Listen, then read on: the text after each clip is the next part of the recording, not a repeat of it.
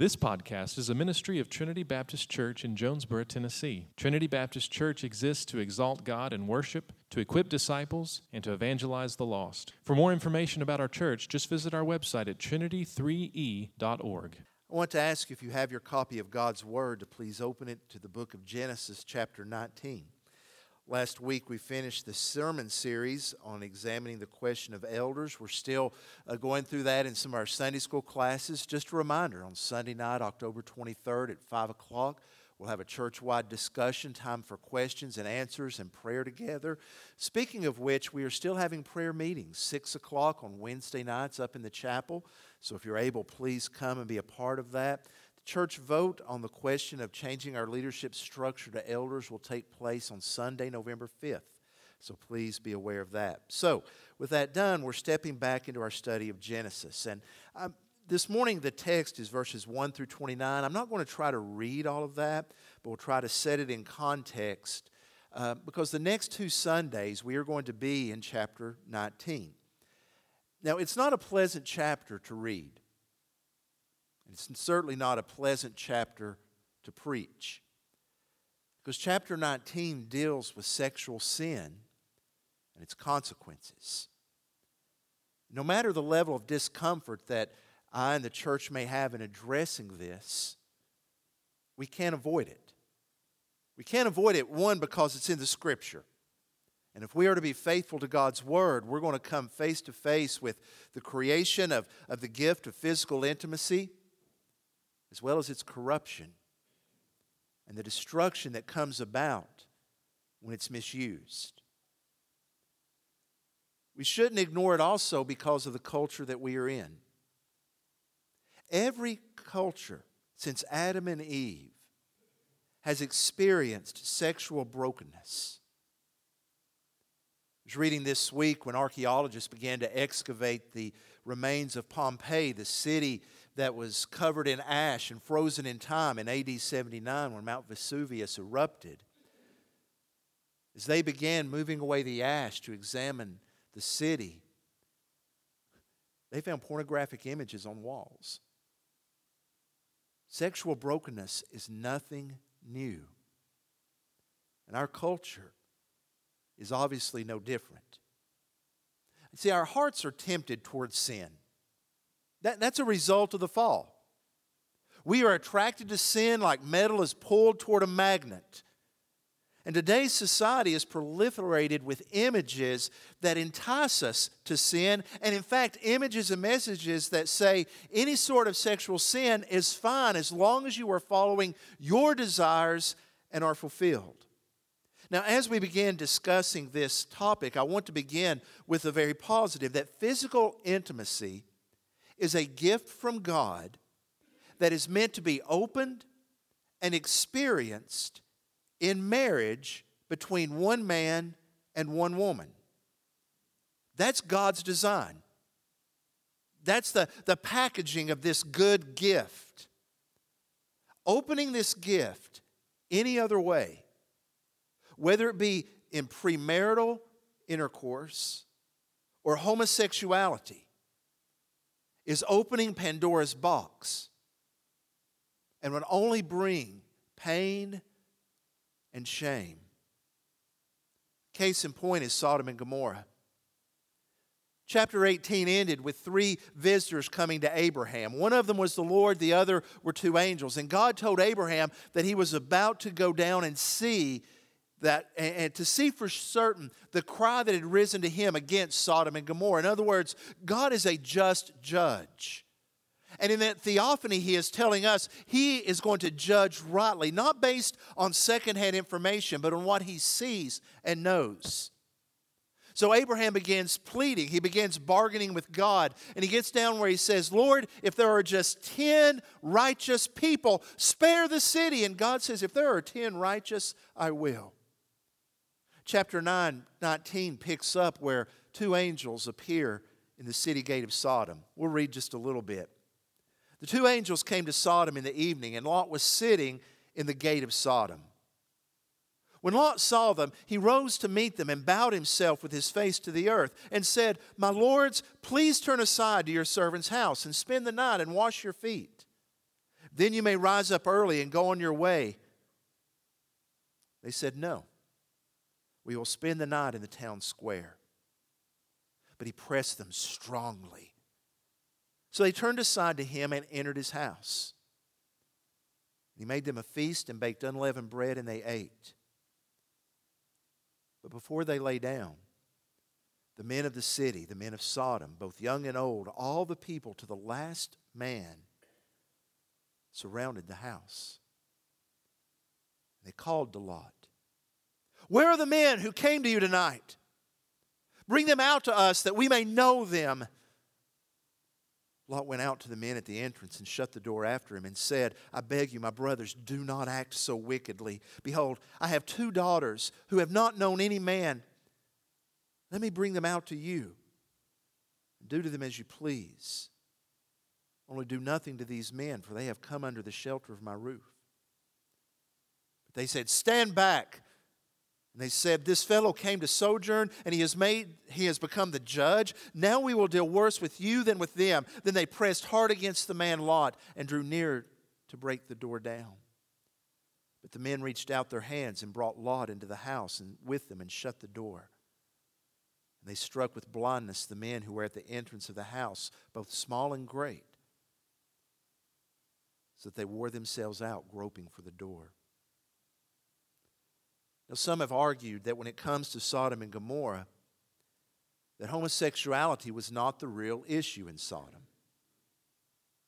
They make the argument that the real issue were the other sins that this city was committing. Now, to be fair, Sodom was guilty of other sins. Scripture shows us this. For example, they were guilty of a lack of justice under the pretense of worship. The passage that Jessica read earlier shows this. God refers to Judah as if they are Sodom and Gomorrah. And he says, "I've had enough of your sacrifices." In other words, you're ignoring justice. You're ignoring the oppressed. Indeed, that was one of the reasons that Sodom was judged. They were also judged because of moral and ethical laxity. The book of Jeremiah, chapter 23, verse 14, Jeremiah said, "But in the prophets of Jerusalem I've seen a horrible thing. They commit adultery and walk in lies. They strengthen the hands of evildoers so that no one turns from his evil. All of them have become like Sodom to me, and its inhabitants like Gomorrah." This speaks of a broad spectrum of sexual sin, of moral and ethical laxity that characterized Sodom. They were also guilty of the disregard for the needy. Ezekiel 16:49 says, "Behold, this was the guilt of your sister Sodom. She and her daughter had pride, excess of food, and prosperous ease. But they did not aid the poor and the needy." All these things were true of Sodom. But there can be no denying that sexual sin, specifically homosexual sin, was part of the reason of Sodom's destruction. I mean, in what I read earlier in verses 5 through 7, where the men said, "Bring out your strangers, Lot, that we may know them." The word "know" there is a euphemism for intercourse, for physical intimacy. So it is clear that this falls under the category of homosexual sin. Now, some would agree that, that was the issue. But they would say the real problem was that this was not expressed in a committed relationship that would have been consensual. In fact, they go on to argue that the New Testament doesn't say that homosexuality is a sin. Brothers and sisters, this is folly. The 4 passages I've listed up on the screen show that the Bible is consistent in this. And it's clear that when we look at Sodom, we are looking at a corrupt city. It's a city where up was down and wrong was considered right. An example is that the city was considered to be a place of safety. Strangers didn't want to be out in the open country overnight. The risk of physical harm was too great. But to show how twisted Sodom was, the city becomes a place of danger for these strangers who enter. The home was to be a place of security and safety, but Lot's home is surrounded and attacked by a mob. In fact, the sin of Sodom is characterized in 3 ways. It was perpetual. Look at verse 4. When the men of the city come, notice it's both young and old. This had become a pattern of sin that was being passed down from the older men to the younger. It was pervasive. Notice at the end of verse 4, to the last man. This was not just a small group. And how large Sodom was, we don't know for sure. But this shows that the sin was pervasive. And notice finally, it was shameless. Bring them out. We're not hiding what our intent is. This is what we want to do. You see, one of the signs that sin is running its course through a society is that shame disappears. Where there's no sense of shame. Now the question is, how did it get this way? The answer is gradually. No culture changes overnight. No society disintegrates immediately. It's a process that happens over time where sin begins to corrode like rust attacks metal. And then the corrosion picks up speed. And this change happens when there is a shift. When morality, when right and wrong becomes determined by desire, any society is on shaky ground. When there is a change where right and wrong is not determined by God or any other external thing, but when ethics, especially sexual ethics, are determined by the individual based on desire, that culture is on dangerous ground.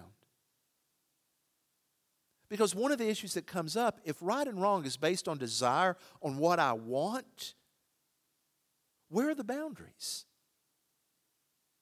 If desire is the sole arbitrator of truth, how can you tell one person your desire is wrong and yours is right? Because there's no external standard anymore. It's simply what we desire. And that is why our fear for Western culture and that we are going to continue this slide, because when desire is the sole measure of truth, of right and wrong, you have no way to say that any desire is wrong. What about desire? What do we do then when we have desires that do not line up with what God wants? What do we do? You know, there's often a great debate. Does homosexuality reside in choice or desire? To me, that's almost a moot point because we all have sinful desires. So the question for any of us, whether we be hetero or homosexual, is this: what will we do with that desire? What will we do with desires that are outside of God's plan, whether it be pornography, an affair, sex before marriage? You see, the question for the believer is this: will we give in to that desire, or will we seek to do what God wants? And in the area of sexual purity, there are two options. One, chastity before marriage. That's God's intent. And the other is faithfulness in marriage between one man and one woman. But I recognize that for many, the rebuttal is this: that's fine for heterosexuals. They have the option of marriage. But for the Christian who struggles with same-sex desires, marriage may not be an option. So they argue that's not fair to have this desire and to say there's no way to fulfill that. Now, behind that response is the idea that in order to have a full life and to reach your potential, then you must marry and have physical intimacy. Anything less than that is viewed as being less than being fully human. In other words, the idea now is that if I'm not able to give expression to my desires, then I am less than human. I would ask you, if you take that line of thinking to consider Jesus, we would be hard-pressed to argue that Jesus is not the model of fulfilled humanity. I mean, would you not say that Jesus lived life according to God's will? And that He was perfect? And yes, He was a man acquainted with sorrows, but is He not the expression of what life is and what it means to be fully human? But yet Jesus never married. Jesus never experienced physical intimacy. You see, the confusion comes because we define our identities now based on our desires. There was a period where, and you can follow this sociologically, where identity was determined by family or where you were from. Identity was at one time determined then by work, by what you produced. But now identity is determined by desire. We say, that is who I am. But for the believer, we need to recognize that it is our relationship with God that defines us. We are more than our desires. That is the hope of the gospel. That we see that we are made in the image of God. And even though that image is tarnished because of sin, Jesus restores that relationship. And that is the message that we must carry to the world. We must be those who carry a message of hope and not condemnation. Not hatred, but love. Not judgment, but Jesus. You see, for there are many who identify as homosexual. They won't have anything to do with any Christian because they are tainted by images of bigotry and angry words. Now, please understand, I am not saying for one moment we compromise the truth, but I'm saying that we live it out consistently. To speak the truth in love. See, that's where we encounter a problem. Tolerance has been redefined. Tolerance is no longer saying, I disagree, but you have the right to do that. Now tolerance is defined as giving approval to what a person may be doing. Which leads us to Lot. See, Lot is a picture of a confused man. He does a good thing in extending hospitality to these visitors. At the time, I don't think Lot knew they were angels. Now, obviously, he found out later when they acted in a supernatural way to blind the mob. But Lot does a good thing. He brings them in. He offers them shelter. That was hospitality. That's something that God favors and is pleased. But then this same man turns around and in verse 8, he offers his daughters to the mob. What? That's a picture of moral confusion. On one hand, you extend hospitality, you do what God would have you do, and then you turn around and do this horrible thing. And the irony is that Lot had settled in Sodom. Notice that he's living there. He has a house. Abraham's still living in a tent. Lot's at the city gate in verse 1, the place of business and leadership. Lot is trying to integrate with the people of Sodom, but the irony is, when you look at verse 9, he's not accepted. This fellow came here as a visitor, now he's acting as the judge. It's like Lot wanted this acceptance, but he's being rejected by the very people he sought approval from, even within his family. Later on, when the angels tell Lot to get out and they ask, do you have anyone else, sons-in-laws, sons, daughters, get them out of this place. Lot says, I've got some future sons-in-laws. Let me tell them. Look at verse 14. Lot goes to his future sons-in-laws who were about to marry his daughters. He says, get out of here. The Lord's about to destroy the city. Look at their response to him. They thought he was joking. There's no way, Lot, you're crazy. This is a picture of a divided soul. He wants to do what is right, but he ends up doing what will cause him to fit in and to be accepted. Therefore, in verses 15 and 16, when he is told to leave the city, notice at the beginning of verse 16, he lingered. He didn't rush out. Now, with this in mind, there are two things that I want to address.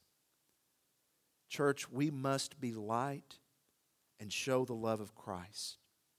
Speak the truth in love, but realize we will still not meet the approval of our culture. We must not seek that. Speak the truth in love, but recognize that if there is a point where the church in America will be persecuted, this is it. But I also want to say a word to the confusion that some families experience. And I'm talking about the confusion when they have a loved one, whether it be a son, grandson, niece, or nephew, that comes out and identifies as being gay. They feel this confusion because they don't know what to do. They feel torn. They love the Lord. They know what the Word teaches, but they love this. This is their flesh and blood. And it's a struggle because you don't know where to draw the lines. You don't know how to show care. And I'll be up front with you. There's no easy answer in how to navigate this. But I would encourage you to keep what I call the 2 C's in mind: communication and compassion. Keep the doors of communication open as much as you can. To talk with them, hear them, listen to them. To show love, remind them that they are loved. Boundaries may have to be drawn, but keep striving to talk and to love. And keep in mind that God is always at work. Because in this passage, we not only see a city that is condemned, a man who is confused, but we see a God who is righteous. God does exactly what He said He would do. He went to Sodom and He found it wanting. And this is what struck me as I was reading this and reading the passages that I saw earlier. When you go back through what it says, like this disregard for the needy, and how God says we should care for the sojourner, the alien, the immigrant, I thought, you know what? I'm going to say this word here.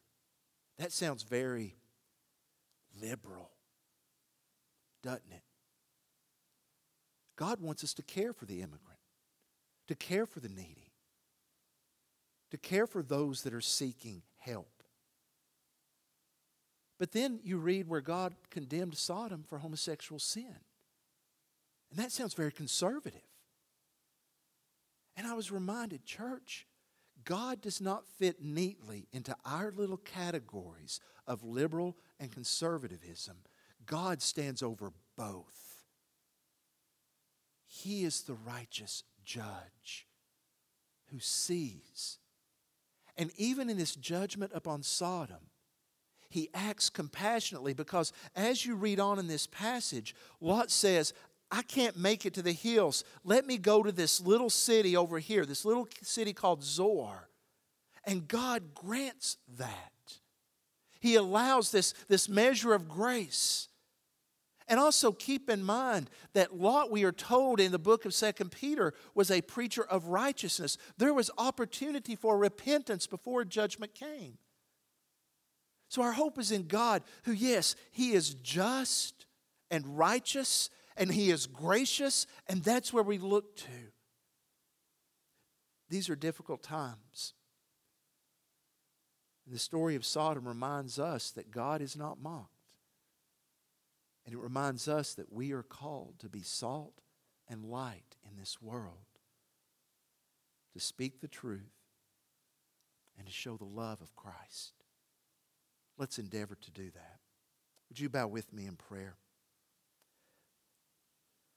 Father, I thank You for the grace that You give us. And Lord, even as we look at circumstances, as we look at things that are very troubling, we ask for Your help, that You would lead us, that we might navigate these issues wisely and graciously. Give us insight, Lord. Help us to preach the gospel, to show it in word and deed. Father, it's a warning. And Lord, I thank You that You are gracious to all who will call out to You. Lord, in some way, every one of us struggles because we are all in some manner sexually broken. So we ask You, O Lord, to help us to bring healing and to be instruments of Your healing. Father, as we seek to navigate how we can show love to those who have chosen and going down a lifestyle that we see as contrary to Your word, help us to keep communication and compassion open. And Father, work through us. In the name of Jesus, I pray. Amen.